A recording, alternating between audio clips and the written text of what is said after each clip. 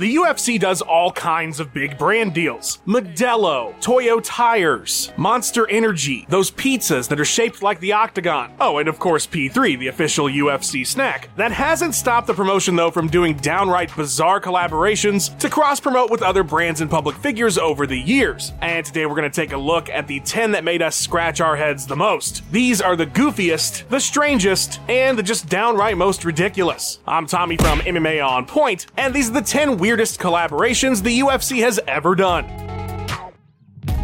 Number 10, The Rock. Alright, so you've got The Rock, the most electrifying man in sports entertainment history, the biggest movie star in the world, $10 billion at the box office, one of the most famous people on the planet. He's actually put together an exploratory committee to consider running for US president, and he wants to work with you, the UFC. Now, what type of collaboration might you think to do? I'm sure your very first answer was shoes.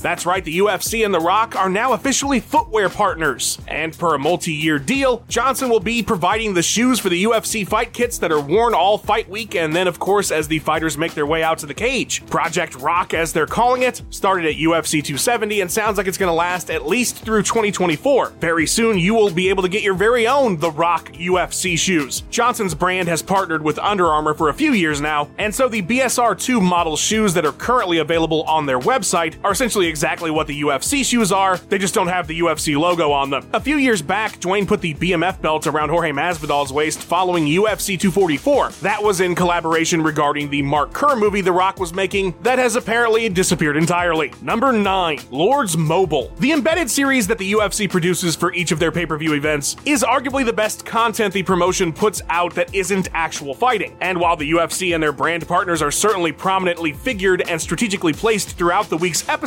in the lead up to UFC 265, the promotion did a really bizarre embedded brand deal. You see what I did there? In episode 4, Mike Chiesa, who was in the feature bout against Vicente Luque, can be seen chilling in his room, something we often get in an embedded episode, and he's passing the time by playing a game on his phone, this strategy game called Lords Mobile. Chiesa then proceeds to basically do a full-on ad read in the guise of him just explaining this game he's playing. He didn't start it with, "Oh hey guys, this episode of Embedded is brought to you by Raid Shadow Legends," or some shit either. He's just like, "Yeah, I've been playing this to pass the time on fight week, and it's really fun." I've been playing Lords Mobile a lot this fight week, and it's got this really cool mode called Tower Defense, which is really cool. You gotta kind of like pick what guys you're gonna send out on the field and pick towers and things like that. It's the entire segment too. We don't get anything else from this hotel room visit. Just a minute-long ad basically right in the middle of the episode. The comments section was not kind. I guess the UFC have officially become YouTubers though. Hope Mike at least got a couple bucks for having to do that shoot a couple days before a fight. Number 8, Snoop Dogg. You know who the world just couldn't get enough of in 2017? Snoop Dogg, apparently. And by the world, I largely mean the UFC. The legendary rapper turned celebrity caricature commercial spokesperson has always been a big favorite of Dana White. And that year, he thought it would be fantastic to have the Dogfather as part of the team in some way. Their idea, the Snoopcast, which would serve as an alternate commentary option on Fight Pass for the newly started Dana White's Tuesday Night Contender series. If you didn't want to hear expert professionals who diligently researched the fighters that week in order to provide you with the best possible understanding of the bout, you could switch over to Snoop Dogg's alternate commentary and hear him high as fuck, making fun of knocked out fighters and generally just being a big old goof. Rock-a-bye, baby. His head almost twisted on that. Snoop was accompanied by Uriah Faber, and their booth would have to be moved away from cage side so the marijuana smoke wouldn't reach the combatants. After a few weeks, fighters like Ali Aquinta and Matt Brown began speaking out against the commentary as they found it disrespectful towards the athletes. Get back in that room and go to bed. Get to bed! The partnership would only last for that first season, but not before it got Snoop a gig on EA UFC 3, where he commentates the knockout mode. Calvin's gone on to commentate for Triller and a few other sports. Apparently, people just love it. Not me. Number 7, the Nelk Boys. I have to admit, as a man in his mid-30s, I had to look up the Nelk Boys. I didn't know what the fuck a Nelk Boy was, and I'm still not entirely sure, but they're some kind of YouTube pranksters and jokesters who have a massive following in the Dude Bro sect. Probably around 18 to 21 if I had to guess. this. Anyway, Dana White absolutely loves these guys, or at the very least, loves working with a brand that largely appeals to an audience the UFC is hoping to continue will grow in the future. And as of late, they've been collabing on all kinds of stuff. Dana bought one of their NFTs apparently, because of course they have NFTs. The UFC and Full Send, their brand, have done all kinds of cross-promoting. One of them did a shoey with Tai Tuivasa after a win. They bought Dana a $300,000 minivan because you get it, he's more than double their age. Anyway, these dude bros now have their own UFC fighter. Last month in a special episode of Dana White's Looking for a Fight, the Nelkers and Big D attended FAC 12 in order to find the first ever Full Send fighter. What that means is the fighter will be sponsored by the YouTubers, and I'm sure have special branding on his fight gear. As of this writing, who was chosen has not been announced. Number 6. Eminem. I have no idea whose idea this was, but apparently it worked because a whole bunch of people bought it. 3 days before UFC 257, Brennan Schaub tweeted out what appeared to be a very brief clip of Eminem talking shit to Dana White on SportsCenter. The best part about your opinion is that it doesn't matter.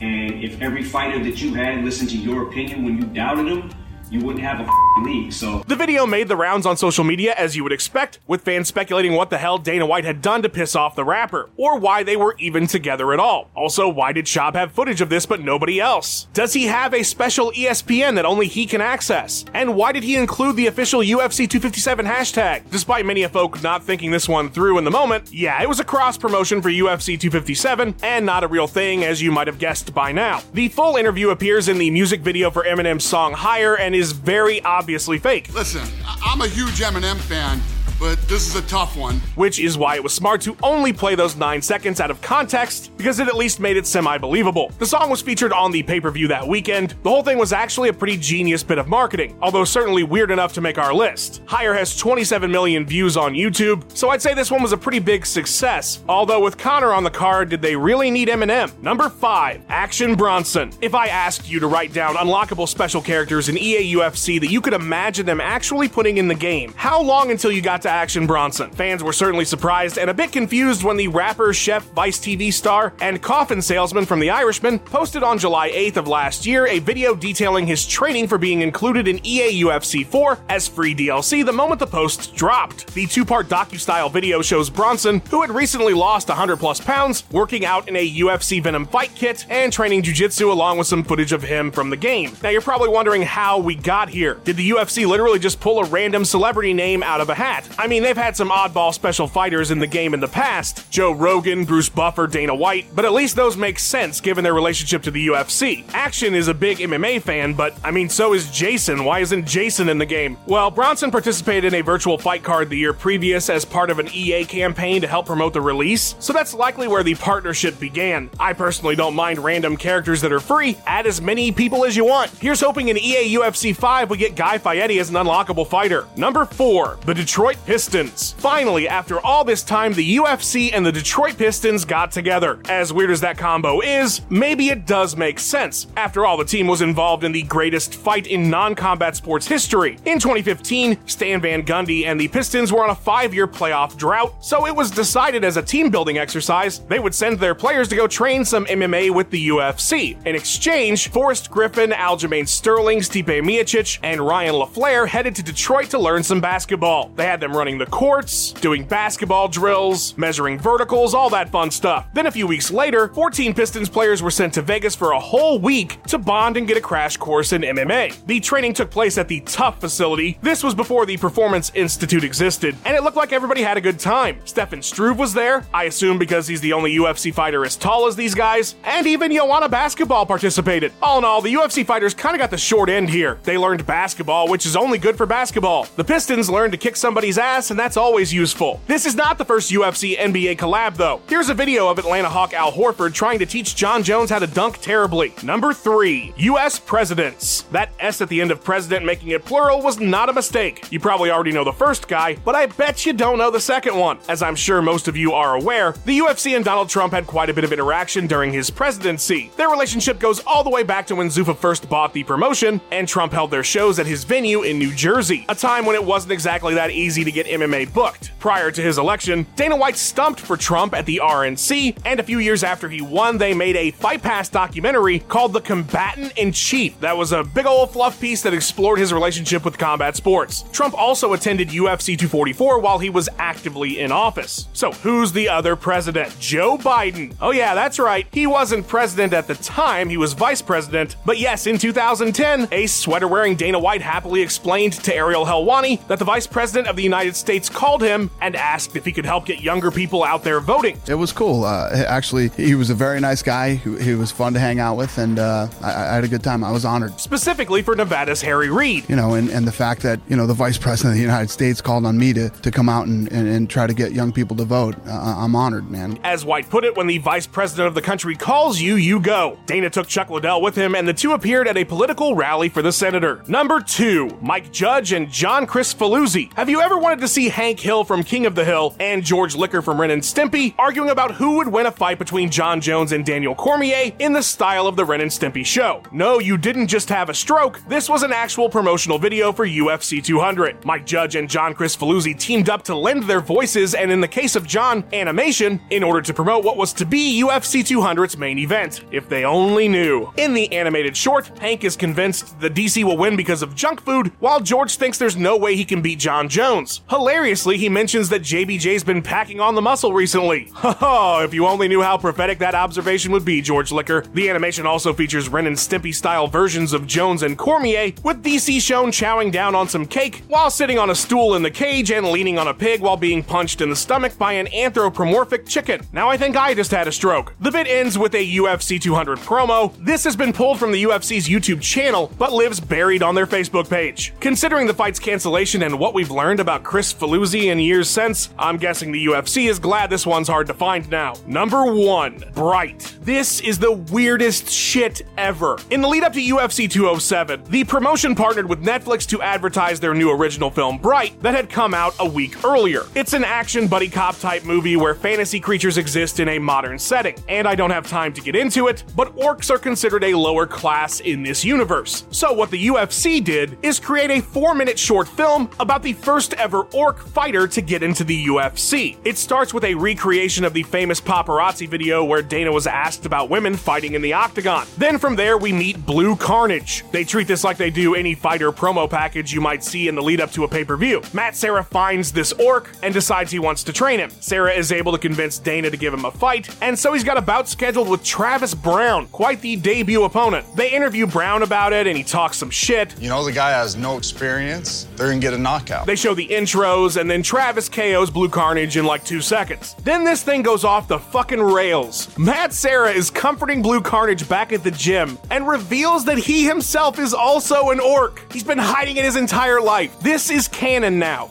Matt Serra is an orc. Big ol' shout out to my dude Luke Taylor for editing this video together. You can find him and his awesome digital art on Twitter at @cooltome_. A big thank you to Ben Rosette, who provided that sweet tune you heard in the intro. Check out his music by clicking the link in the description and go give him a follow on his Instagram and Twitter page at Ben Rosette.